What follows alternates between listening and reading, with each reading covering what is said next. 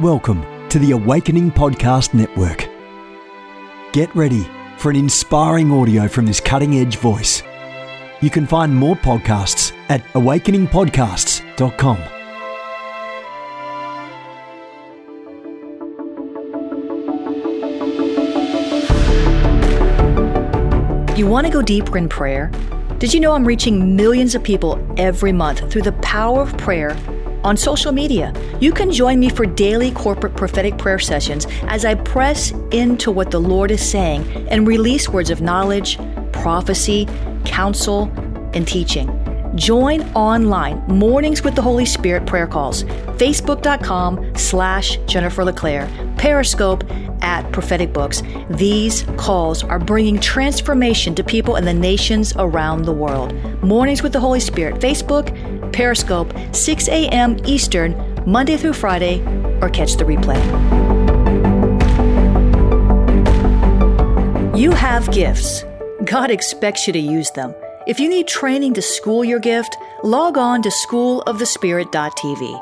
You'll find training in spiritual warfare, prophetic ministry, prayer, seers ministry, writing, and so much more. Go to schoolofthespirit.tv today. Let's discuss Nephilim, pre-Adamic race, sons of God, and the beasts of the field. I'm here in Jerusalem, and I'm on that stuff today. Let's discuss this stuff. Just finished having a powerful time of prayer and declaration and decree over the city of Jerusalem. We're here in Jerusalem. We've been here for the last 4 days. We'll be here until next Wednesday, and then we're out of here. But while we're here, let's discuss some of this good stuff, good biblical stuff, Bible stuff. I'm going to say some stuff today that's going to be real wild, and you're just going to have to be one of those type of Christians that like higher criticism. Higher criticism is a school of thought, thinking outside the box. Those of you in seminary know exactly what I'm talking about. There is a school of thought called higher criticism. I'm going to deal with plausible theology, where we look at the scriptures and things become plausible based on various verses.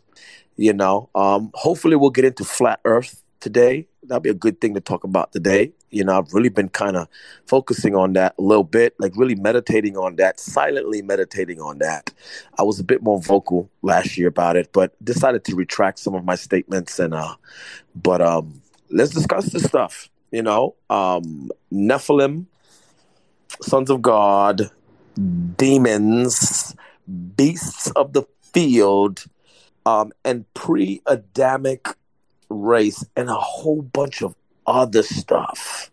Now, let me first start off by saying this. If you want to literally get into scriptures from a scientific point of view and really mind boggle your thinking with biblical, mysterious, scientific data, then I would encourage you to read the book of Job. Job chapter 38, 39, and 40. When God begins to talk to Job. Man, the first chapter where God begins to talk to Job, he begins to lay out this stuff in there that is so technologically, informationally advanced that I don't even think we've scratched the surface, because I haven't heard anybody really dig into scriptures of when God begins to say, well, I hang the earth from nothing. Where is the cornerstone of the earth? And he just kind of goes into this line of thinking that is like, man, like, wow, so I would encourage you that for your next daily devotion, you would jump into that and just kind of give yourself a premise for when God begins to reveal that stuff. You got to be on next level for God to be able to reveal that stuff, because if what God says goes against scientific data, discovered data, information, or if what you discover is authentically true and we've been living a lie, I'm not saying that science is a lie, but if there's particular information that's being withheld, I'm here to tell you that becoming a threat with information like this is life-threatening. And I mean literal life-threatening. I'm talking about Men in Black life-threatening. And I don't mean Men in Black movie. I mean Men in Black, meaning they come in to come to kill you for real in real life. And I think that's the reason why God doesn't really reveal so much to the prophets. Haven't you noticed that the prophets in this day and age don't prophesy like those in the Bible? Like, I'm talking about where Elisha was sharing so much secrets that the king of Assyria thought that he had a snitch in his team and was ready to body his men. And they were like, man, listen, man, there's a prophet, man, in Israel, man. God shows us, man. And that's when they went to go rally up, you know what I'm saying, and go kill them and go kill the prophet. Remember, that's that whole scenery of, Lord, open the eyes of my servant, that he may see that they that be with us be more than be with them. And when the servant opened his eyes, which was Gehazi, he saw the chariots of fire all around Elisha. I authentically think that if you love this life and you're a family man and you're a prophet, I promise you, God is not going to reveal to you how to solve murders. That's just my gut feeling. I know that makes good preaching. I know that makes great School of the Prophets theology. But I'm here to tell you that if God begins to reveal to you where unsolved mysteries and unsolved murder cases get revealed by you, and those murder cases were done by mafia and in particular organizations, and it's known that it was you, I'm trusting me, they're coming for you. I think that's the reason why God doesn't speak to the prophets. My view concerning the prophetic, and we're gonna get this leads into Nephilim, and the topic of choice today. But I've learned to forgive the prophets. I'm talking about fivefold prophets. For many years, well, not many years, maybe for about like a year and a half, maybe 2 years. I became frustrated with the prophets. I was like, man, can't these prophets really give me a real word where they're literally reading my mail and not guess aside? I guess that's the word I should call it, where they're guessing, prophesy, guess aside, and just putting some, cliche statements together and that are potentially true, maybe, and shift and new season and amen. To me, that doesn't sound like prophesying. That don't sound like foretelling. It sounds like forthtelling, which means speaking on the behalf of God. So, I became very disillusioned.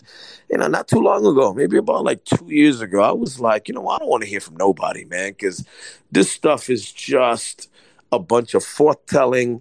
You're speaking on the behalf of God, and amen. And it was God speaking, but I need some foretelling. I need somebody to really say, man of God, last night you were thinking about a particular move you need to make. Baby, that's too vague for me, man. That's too vague. I need you to say, last night at 10 o'clock, you was in a 11th floor in a hotel room in Jerusalem, and you said this while you were pacing back and forth in the room, and God heard. I'm talking about like that level of the prophetic, like where I'm like, okay, and then begin to say X, Y, and Z concerning the future. That's why I don't receive a lot of prophecy in my life, because, there's nothing much more that you could give me that I haven't really kind of attained. The Lord's going to give you nations. Did that. Got that. God's going to give you influence. Oh, got that. God's going to give you fresh insight into a season of fresh revelation. Man, I'm a walking vault of fresh revelation. God says, I'm going to bless you with finances. I'm pretty well off. God's going to give you a new house. I got a new house. Give you a new car. Bought a new car 2 years ago, like what more, can you give me about the future, not just the past? Because if I needed details in the past, all I got to do is just go to Africa and have them be like, I'm seeing in the realm of the spirit, in the spirit that the God is saying, like, amen, amen, amen, amen. I need some forensic future stuff where I could be like, okay, I got a word for the next 10 years. Oh, this is going to be good. And just watch God just unfold that thing. So initially, going back to my statement is, I don't think that, American prophets or just what we would consider the prophetic can go that deep where government officials begin to call on them for help. Because I think you can't be a real prophet at that capacity and live the American dream. I just think that you become a real threat. I think you become a very real threat. I'm talking about where government officials are coming to. I'm not talking about rebuking the church stuff. Man, I could do that in the flesh. I could do that with just zeal. I could just be like, man, y'all a bunch of Jezebels, and just go into a great preaching on Jezebels. And I'm sure there's a bunch of Jezebels in the building. I'm talking about where prophets say NASA's lying to us and that the Smithsonian Institute is covering up the Nephilim, that there is information hidden in a warehouse with the bones of Nephilimic giants, that they're suppressing, the suppressive knowledge. And God is saying, and I'm talking about going beyond Freemasons. I'm talking about going into like the Council of 13 and, the Brotherhood of the Snake and, next level beyond Illuminati stuff. Illuminati, that's baby stuff, man. Like, I'm going to be honest with you, that Illuminati Freemasonry, how can Freemasonry be so secret if everyone is talking about Freemasonry and there's so many documentaries? Freemasonry is not even no longer secret anymore. You see what I'm saying? Like, it's what God is not revealing to the prophets. Like, I want to know what the Rothschild family are doing when no one's looking. I want to know what the Catholic Church has under the Vatican. Is the Vatican holding on to various books of the Bible that they took out? And a prophet will come and say, downstairs in vault 632, there's a book in the Bible that has been suppressed by the Council of Nicaea. XYZ, and just kind of just jump into that thing. You know what I'm saying? And, and just kind of, just really, really get it in,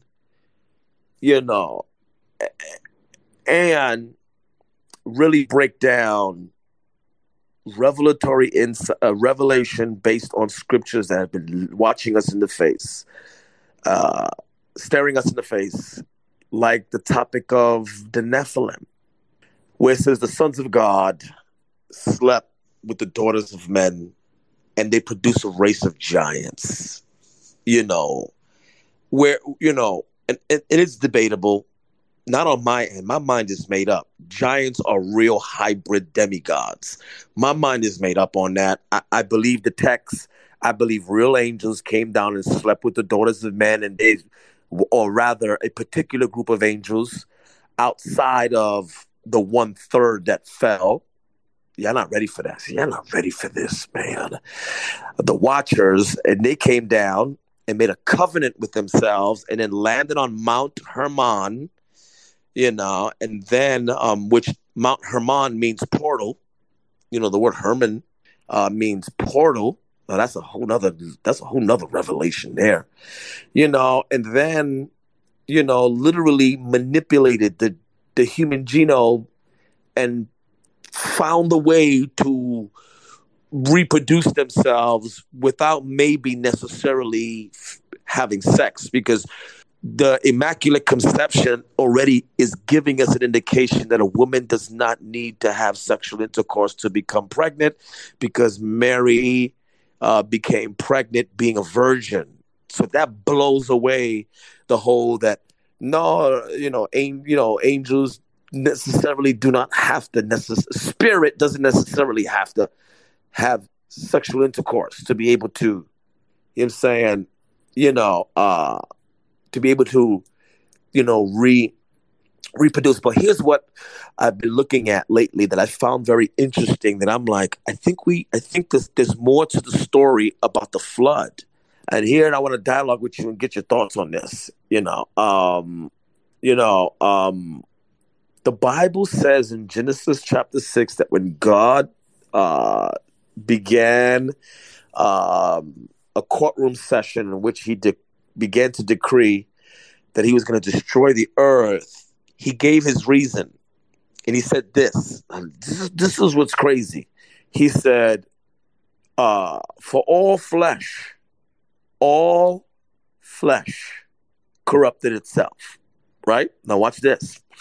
He didn't say all humans corrupted itself. He said all flesh. And then he said this, all flesh upon the face of the earth corrupted themselves. Now, watch this. Okay? If you read further down in the chapter, it literally says this. You could go read this. And I encourage you to go read it. It says, God, you could go read this. I'm going to say something, you're going to be like, what? You can go read it, and read it in King James Bible. It says, God, for I am angry with the man that I have created. And look at what it says right after this. And the beasts of the field. Okay, I could understand the man part. Why would God be angry with the animals? Oh, that makes a lot of sense, because you would have to go back to Genesis chapter 3 to kind of look into that, because it goes into the dialogue between the serpent and the woman. Now, before it got into that the serpent was the devil, the verse before that states the serpent was more beguiling and deceiving than any other animal that the Lord God has made. Wait a second. Why would wait? Let's analyze that. Let's look at what that says. Look what it says. It says that the serpent gave its body to the serpent spirit. It says the serpent flesh gave its body to the serpent spirit, or Satan. Oh, wait a second. So that means the serpent chose to give its body. It wasn't, this is what I'm saying, you got to read it. It chose to give its body over to the devil. Okay. Why doesn't the text say Satan entered a snake? Because if it was like that, Mark chapter 5 says, and the demons entered the pigs. It just says the demon entered the pigs. No, the text says the serpent was the most deceiving of all the animals that the Lord God had created and gave himself over. Wait a second. This can't be Satan giving itself to Satan. I know you're just trying to be really faithful to the text because you shook to think outside the box because they taught you proper exegesis. No one is talking about getting into a spirit of error, but it's there. It's there. It doesn't say, and Satan entered the snake. No. Okay, watch this. Why would God judge an animal by removing its legs unless it was willful? Oh, don't play with me. Don't play with Pagani. Don't play with me. Because why didn't God judge the pigs for giving themselves over to the demons? Oh no, because in that text, the demons entered the pigs. But when it came to the serpent gave the devil permission to use his body. Oh, don't play with me. Oh, come on, y'all. Come on, take the veil off of the religiosity they done taught us. I know it's hard to think about topics like this because we tend to connect them with fairy tale and television and all this stuff. And I know we get fearful to think outside the box because we want to be part of the biblical Bible Belt. And, nobody wants to be the oddball talking about you got a spirit of error on you, my brother and my sister. I get it. Why? We just are conformist. But why would God judge a snake and then judge a serpent? Why would God judge the serpent and then judge a serpent? Because he judged the serpent twice. He said, because you gave yourself to the devil, you're going to crawl on the floor. Bang. He judged the flesh one. Oh, what's the issue? If the animal had no understanding of what was going on, there would be no need for judgments because then animals don't need judgment. Then animals do not need judgment. Come on, y'all. Come on, man. You know what I'm saying? Come on, guys. Why would God judge a snake if a snake had no choice but to let the devil come in and then judge the snake because he let the devil come in? Oh, come on. Then that means, watch this. Whichever way you look at this, my friend, what I'm saying is true. Let's say, okay, Satan entered the pigs. The demons can enter animals. And let's just say we just go with that philosophy. Then why would God judge the pigs for allowing the devil to come in? That means the serpent, that means the snake had the ability to tell the devil no. And because he chose to tell the devil no, God judged him for letting him get in without resistance. Whichever way you look at this, why would God judge the snake? It's either the snake didn't stop the devil by coming in, saying, no, I'm not letting you in, or the snake let the devil in on purpose and said, I give you my body. Whichever way you look at that, God was angry with the beasts of the field. He said, I'm going to destroy even the beasts of the field. I'm angry with them as well. He said, I'm going to wipe out all flesh. I'm going to wipe it out. Now watch this. Here's what I'm going to rock your noodle, because this lets me know that there's something going on in the animal kingdom that maybe we're just not privy to. Okay, watch this. Okay, God destroyed every creature upon the face of the earth, but God did not destroy every creature. Wait a second. Leviathan survived the flood because Leviathan is a water creature. The fish survived the flood. Every water-breathing fish survived it. So God didn't destroy. Did you catch it? God didn't destroy. Do you see how God was specific in destroying? Do you see how God is specific in saying, you know what? If it was like that, if I was going to destroy everything, I might as well destroy Leviathan and every sea creature, every whale, every fish. No, he said, I'm going after these particular ones. These ones over here. I'm going to just destroy them. Do you see what I'm saying? Okay, let's go further. Let's go further into this. Watch this. Why would Eve, now we know it was a serpent / let's just say snake.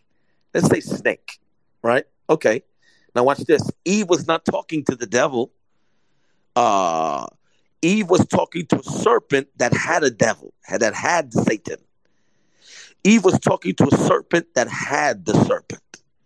So when Eve was talking to the devil, she was looking at a real snake that had legs for some reason. All right? She was looking at a physical thing.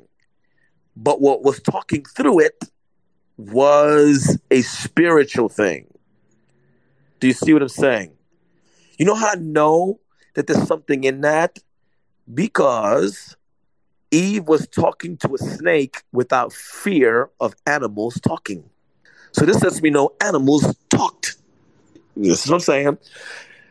I have a dog. If my dog ever talked to me, I'm throwing my dog out. Period. There's no way around that one. I'm taking it to the whatever, ASPCA, and I'm dropping it off, and I'm going to make up a lie and say, man, I have a baby, whatever. I can't take the dog. I'm gone. Dialoguing with a snake. And the snake is conversing, and they're talking, and she hasn't even said in her mind, Oh my God, a snake is talking.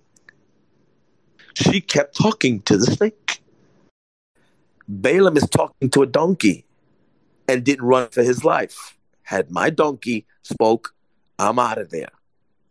Did you catch it? He's having a dialogue with his donkey. The donkey is talking. The Bible says in 2 Peter that the donkey talked with a man's voice. The text says that the donkey talked with a man's voice. He didn't talk donkey talk. He talked with a man's voice. Now, okay. So then you get another group of believers that try to make sense of that, and then they say mental telepathy. That's not what we're talking about here. Don't try to find a way to leave it as it is in the text. The man was talking to a donkey, and the donkey, Peter says, was talking with the man's voice. Wait a second. Man's voice. That's not just looking at a donkey and there's a mental conversation going on. We need to stop that stuff. That's making stuff up. That's error. That is error right there. That is us trying to figure this thing out. And no, Balaam is talking to his donkey, and his donkey is literally looking at him and talking back. Right? Don't get into this other stuff of, there was mental telepathy. That's new age foolishness, man. And you don't even have scriptures to validate that. You making that up. You making that up. That's that Pentecostal stuff that we do. You know what I'm talking about? We read stuff. We don't know what the meaning, and then we just kind of just make it up. We were like, yeah, well, it couldn't be that a man was talking to a donkey. So he was talking. That's mental telepathy stuff. And then we start mixing in Egyptology into this Christian stuff, and next thing because back in the days, the gods of the earth used mental telepathy and build and lift up boulders with our minds. Let's stop that foolishness, man. No men was lifting up boulders with their mind. They had technology back then.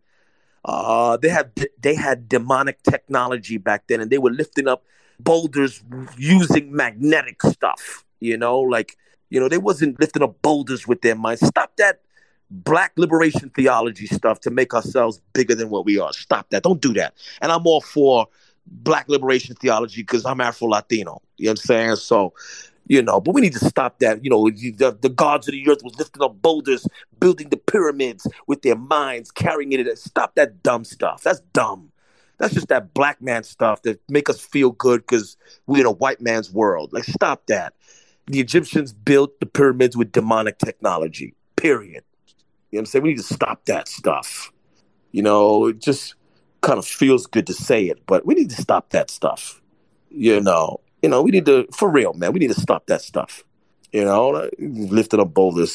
So God says, watch this. Now watch this. I'm going to go further than this. God says, I'm going to destroy. I'm angry with the animals. Now watch this. I'm going to show you something. And you're going to get even more mad. The book of Joel. Y'all not ready for this. Listen. The book of Joel says, let the ministers weep. Let the assembly come together and consecrate unto me a fast. And then the verse goes on saying, Joel chapter 2, the beginning of the chapter, not the ending of the chapter. He says, and let the ministers weep before the altar, and let every mother with a child, and then it says this. Look what it says. It says, dress yourself with burlap and ashes and sackcloth. And then it says this, not just the men, but the women, and those that are sucklings. It says sucklings, which means children who were still infants that were still being weaned through receiving milk from their mom. Right? Then it says this right after that. And even the animals. Oh, you know what? You want to go a step further? Why would animals need to dress in sackcloth and ashes? For what reason? Tell me, what is it? That's like me I'm on a 21-day fast right now, right? My church is. That's like me putting my dog, my pit bull, on a 21-day fast. Let me tell you something. Why would I put my pit bull on a 21-day fast? That makes no sense. Why would God say, dress the animals with sackcloth and ashes too? And then it says this, and then maybe I'll leave a blessing. And then maybe the Lord will leave a blessing. You want to go further? Okay, I'm going to go further. Why would God kill the firstborn of every animal when his issue was with Pharaoh? See, you're not ready for this, man. Yeah, you're not, why would God kill the firstborn of every animal? Oh, you want to see something that's going to rock your noodle? Why would God kill the firstborn of every lamb? Because a lamb is an animal. Sheep have lambs, and knock them out when the children of Israel are already slaughtering lambs. Do you see how this, you know what I'm saying? Do you see how, why would God slaughter the firstborn of every living thing in Egypt? Right? Let me ask you this question. This is going to get you even more mad. You're going to get mad in a good way. Let me ask you, only those behind the doorposts of blood were saved and spared by the angel of death. You mean to tell me that the children of Israel had all the firstborn of all their animals in their house? Or you're not ready for that? Not unless the only way that would not happen is, listen to what I'm saying, that the children of Israel would also splatter the blood on the doorposts of every sheepfold, every cattle fold, every horse stable as well. Because if not, God was going to body even the animals. See, I'm not ready, man. Okay, watch this. If the doorposts of a house represent our heart so that we won't die for the death angel, then why would there be a need to put a blood on the doorposts of every stable so that the animals, the firstborn of every animal, can survive? If a doorpost represents the heart, then why would God or the children of Israel splatter blood upon the stable, which also represents the heart of the animal? See, you're not ready to think outside the box with this. Come on, man. Yeah, come on, man. Come on. Everything that I'm telling you is all scripturally based. I'm tossing out biblical scenarios, even though I'm not telling you, go read Exodus chapter this and that. You know that what I'm saying, everything I'm saying is scripture. I'm throwing out scripture. You want another one? I could go there. Oh, okay. So I'm gonna go. Let's go there. Jonah preaches to Nineveh, and the king of Nineveh repents and puts sackcloth and ashes. And the Bible says even the animals had sackcloth and ashes. Oh, can I go further? Why would God tell Moses, I don't want any animal offered as a sacrifice that has a defect? Come on, Bosha. So tell me, what happened to the fishes of the water during the time of Noah? Tell me what happened. Oh, we don't know. All right. Do you see what I'm saying? All right. And what about the pre-Adamic race that was here before Adam arrived? Was Adam the first man, or was Adam a special breed created to tend a garden? Watch this. I'm going to go further with this. Who, when he got lonely, God did not create him a woman. God brought him the animals to see if he would find companionship? Why would God see a man lonely and bring him animals instead of just bypassing that and creating a wife? Come on. Listen. Like, right? So then Adam sinned. I'm just throwing that out there. I'm just kind of throwing that out there.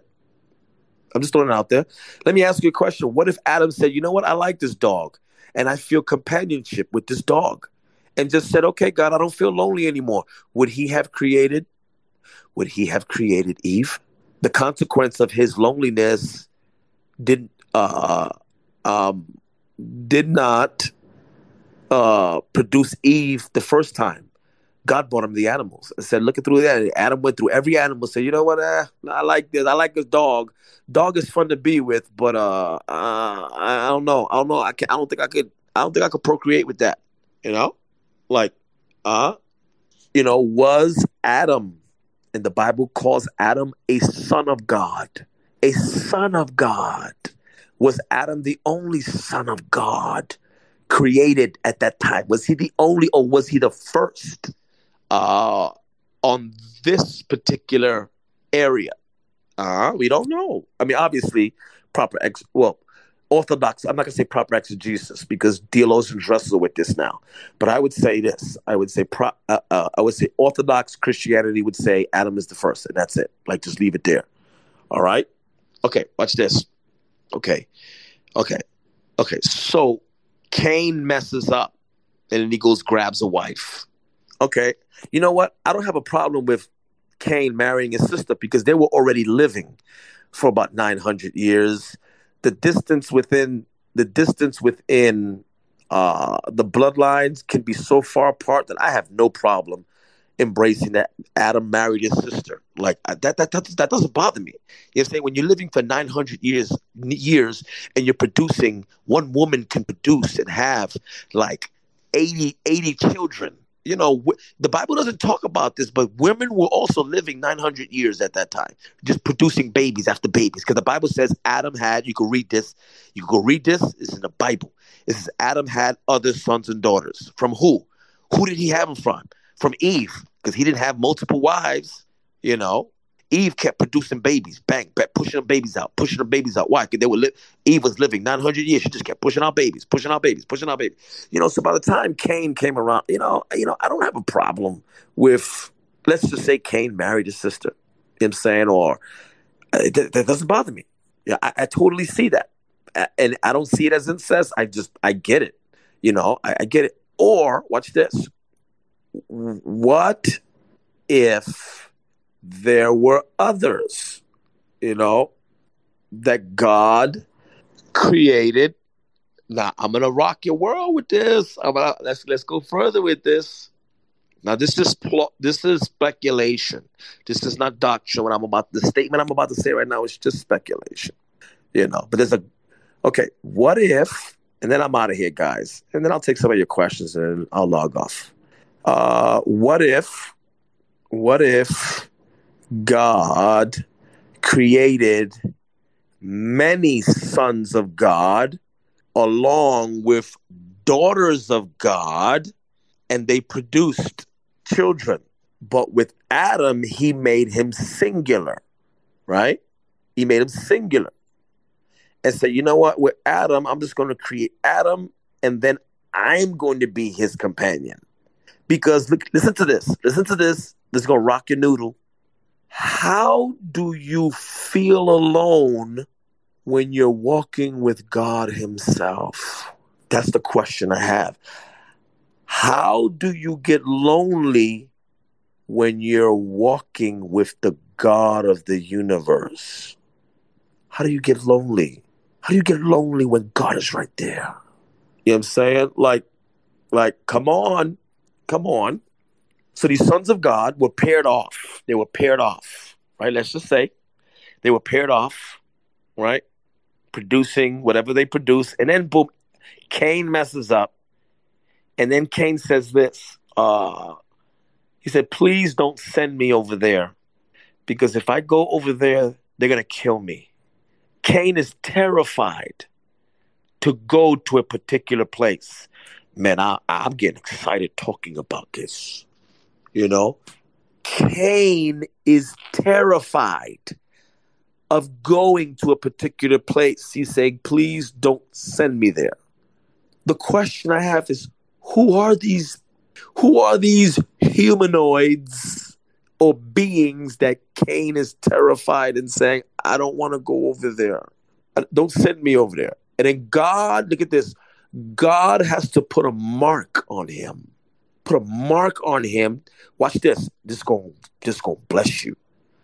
God had to put a mark on Cain that whoever these things were terrified of that mark. They were, whatever these beings were terrified of that mark, and they knew, man, we ain't going to touch that man right there. We can't touch him. Whatever that mark was, put fear in those that Cain feared, that they would not kill him. God, it's good stuff. I get excited talking about this. Look at this. Watch this. Watch this. Let me bless you with some stuff. Let me bless you with some stuff. Like, I'm going down this trail. This is all speculative. This is not absolute. This is all speculation. And some of this stuff is plausible, which means there's scriptural premise for this. Let's keep going. Come on. Like, I'm throwing that. Now, keep in mind, I don't have to give you biblical verses. As I toss out the stories, you know where they're at in the Bible. I'm not giving you stuff that's not biblical. I'm giving you biblical stuff. Now watch this. So you got sons of God created by God. So then I said to the Lord one day, I said, Lord, okay, the Bible talks about sons of God. Okay, Lord, if this is me just thinking outside the box. I'm saying, what about if they're being paired off? I'm just kind of thinking about some stuff. Then I said, then that would make them daughters of God. You got sons of God and you got daughters of God. And I watch this. I said, nah, that's impossible. There's no Bible verse for that. And then about 18 months later of meditating on that thought, I read something. In 2 Corinthians, it's only one verse in the Bible.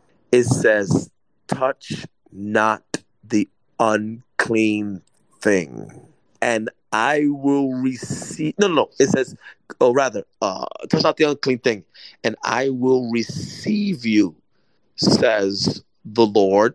And then it says this: come out from among them, be ye separate, says the Lord, and I will receive you, and you will be. You could go read this in your King James. And I will receive you, and you will be sons and daughters of God. It's the only verse in the Bible that says daughters of God.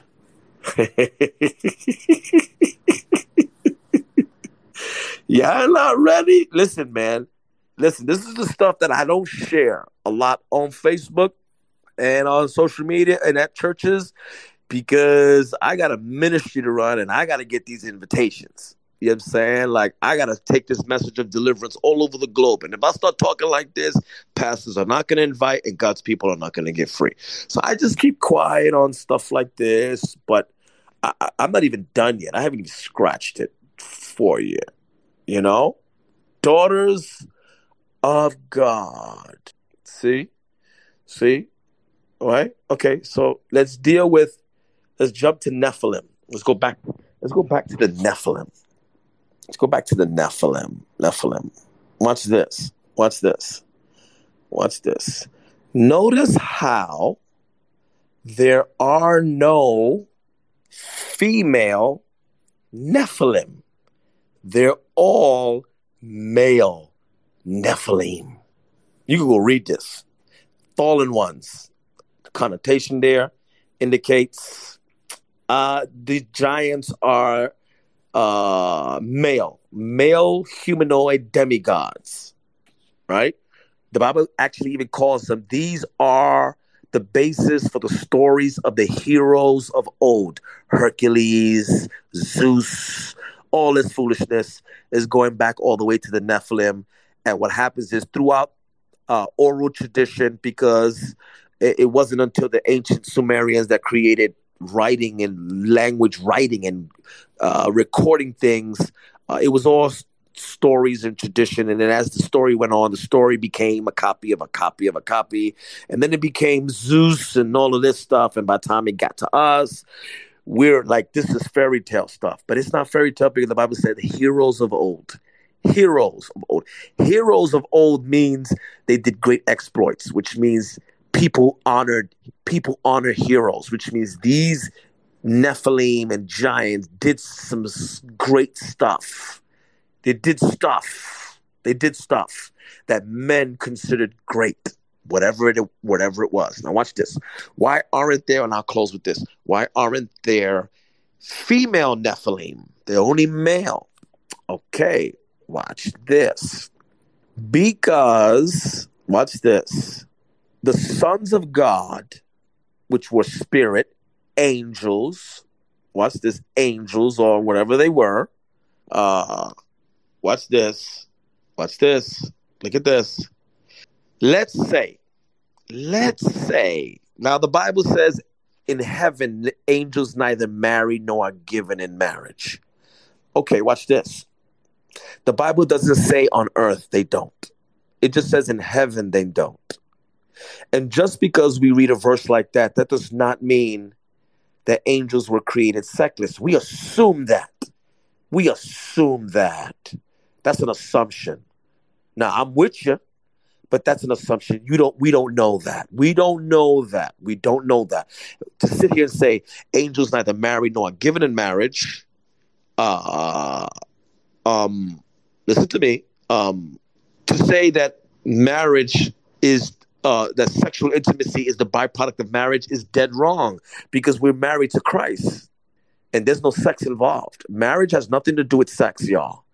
So we say things, the angels neither married nor are given in marriage, and we readily assume, oh, that means the angels were created sexless because there's no need for sex in marriage. But then you miss the essence of marriage, because when we get to heaven, we're not having sex.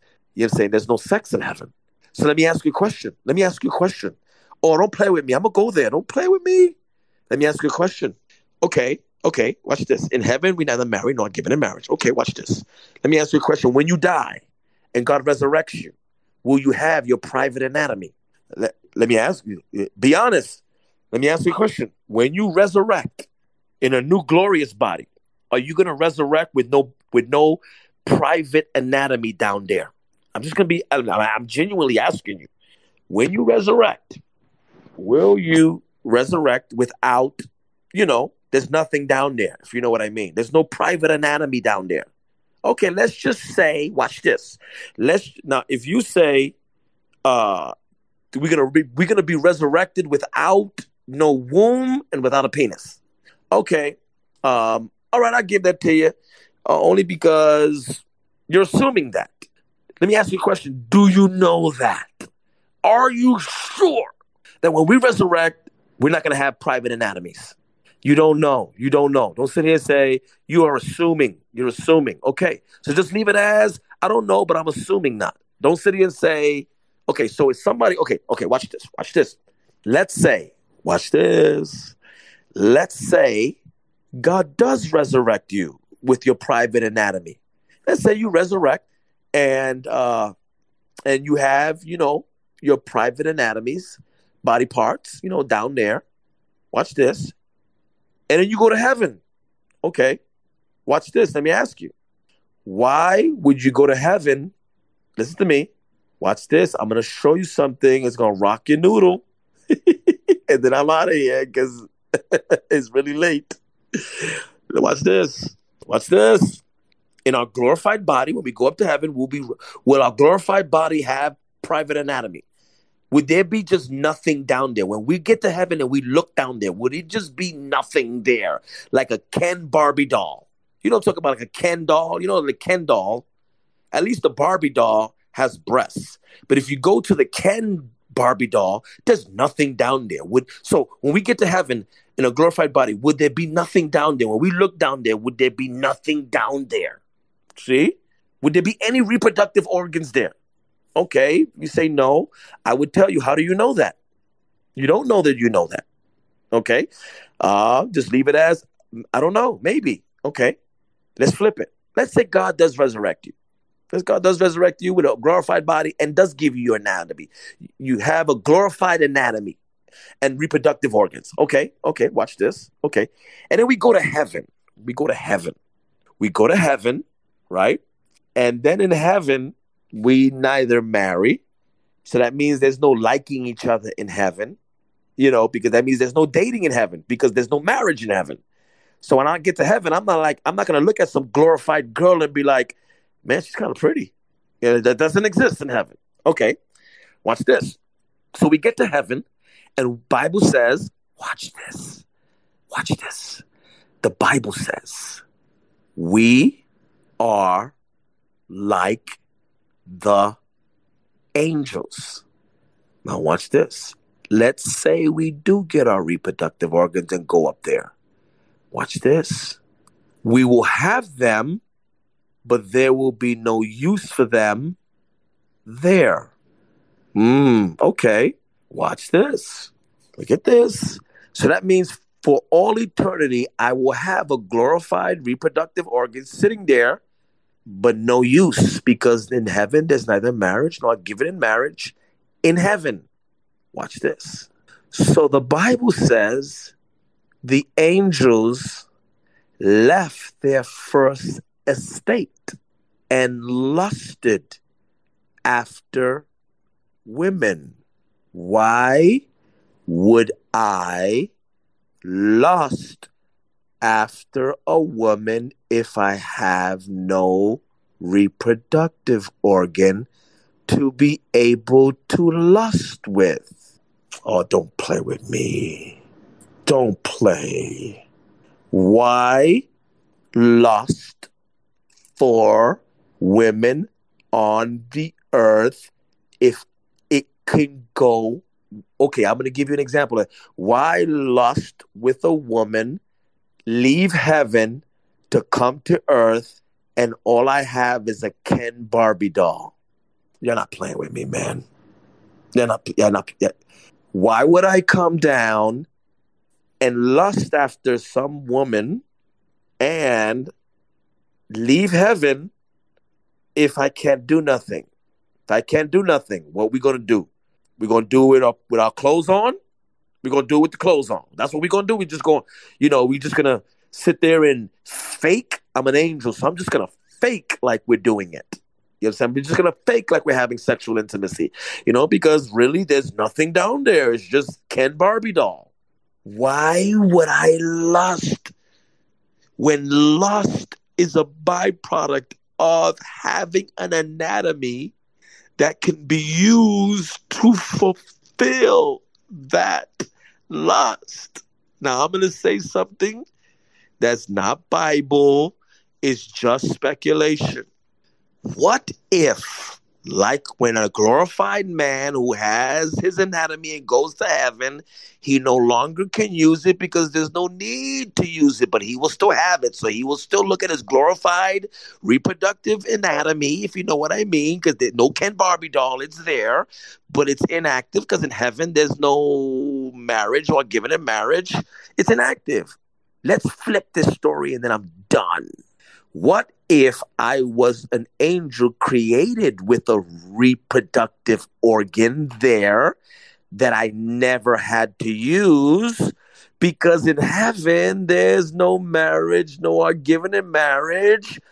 So I decide and begin to entertain that here I am in heaven with a male anatomy, nothing. And then God creates a female, but not in heaven. He creates a female on earth. So what am I going to do? I am going to think about all day. Oh, so that's what that's for. When I see Adam and Eve getting busy, and I see humans getting busy, and animals getting busy, The angels say, oh, so this is what this is for a female. So guess what I'm going to do? I'm going to think about, I wonder what it would be like to use this on that person there. And then they kept meditating on that, and meditating, and meditating, and meditating. And then it became a lust. And then I began to lust and saying, you know what? I got this thing there. No Ken Barbie doll here. Was created with it. And now I'm seeing that I can use this with that and produce this. Oh, then maybe I don't need to stay here. So the sons of God came down and left the watchers. The Bible calls them watchers. Oh, it's very easy to lust after a woman. And women, if I've been watching them, don't play with Pagani. I goes there. If I'm a watcher and all I'm doing is watching a female take a bath, I'm just looking and I noticed that, okay, so when a woman and a man feel that desire to have sexual intimacy, that's what they do. Also, so Adam has what I have. He has a body part. Adam has what I have. Also, if you use that in that, you could produce that. Well, guess what? I have what Adam has. So, hey, other angels, you know what? Why don't let's just leave. Let's just leave. I'm falling in love with that lady down there. I come down. And then I use all of my angelic powers to win her over. And the Bible says that these women married. They married. The King James Version say they married the daughters of men and started using that thing that was, while in heaven, was inactive, but on earth was active. And it produced a race of giants called the Nephilim, which were half spirit, half human, / demigods, sons of gods, or demi-sons of gods, or the sons of the sons of the sons of God, right? Watch this. God wipes out. Oh, no, right, before we get to that. And then the angels go, well, what else could we manipulate? Oh, let's manipulate. We could produce Nephilim. Well, what about if we manipulate animals? Oh, and produce centaurs and minotaurs and so then it makes sense why the Egyptians would put the body of a man and the head of a dog, the body of a man and the face of a bird. They're not playing with me. Don't play with me. Yeah, it's all over. It's all over the Egyptian glyphs, the hieroglyphs, right? So then God looks down and says, "My God, all flesh on the earth has corrupted themselves, and I'm angry with all of them. So I'm going to destroy every living thing that walks on the earth.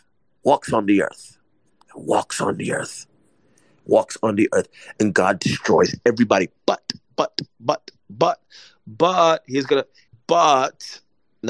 now what I'm about to say next is just nothing biblical says this, but it's plausible. It says God destroyed that which was on the earth, but God did not destroy that which was under the water. And if I want to get literal to the text, well, what if some of the Nephilim went underground? What if some of the Nephilim went deep, subterranean, went deep underground, very deep, and survived the flood? I I could go there because the Bible says there were giants in those days. And then the text says, and afterwards, which means after the floods, the giants reappeared. And I'm going to leave it there with this last statement. As in the days of Noah, so will the coming of the Son of Man be. Well, who was alive in the days of Noah? There were giants on the earth in those days. I'm here to tell you the Nephilim are coming. The Nephilim are coming. Or they're already here, waiting to be revealed when the earth is ready. I'm done. I'm gone. I got to get out of here. Everything that I said today is purely speculative, but very plausible, with the exception of my second to last certain statements that I made that are just kind of, maybe I might be reaching to the text. But everything else earlier in our conversation was all biblical references. All right. And let me just be the first to tell you, nothing that I said tonight is absolute, and neither is it deniable. We're not being unexegetical to the scriptures. And I would tell you this, if this is too much for you, then stay within Orthodox Christian scripture, because the Bible is the sole authority for all faith and conduct. Sola Scriptura. You want to go deeper? Get equipped to overcome and walk in God's purpose for your life at Awakening House of Prayer's online campus. You'll experience an online family, preaching, teaching, and prophetic impartation for victorious living. We have over 1,000 members online, hungry for what God is saying and doing in the earth. Visit ahop.online today and join our family. AHOP TV empowers believers with Spirit-inspired messages and strategic equipping that accelerates your spiritual growth. You can subscribe to stream weekly content from Awakening House of Prayer, conferences, and other exclusive content to stir your hunger and encourage your heart. Visit us online at ahop.tv.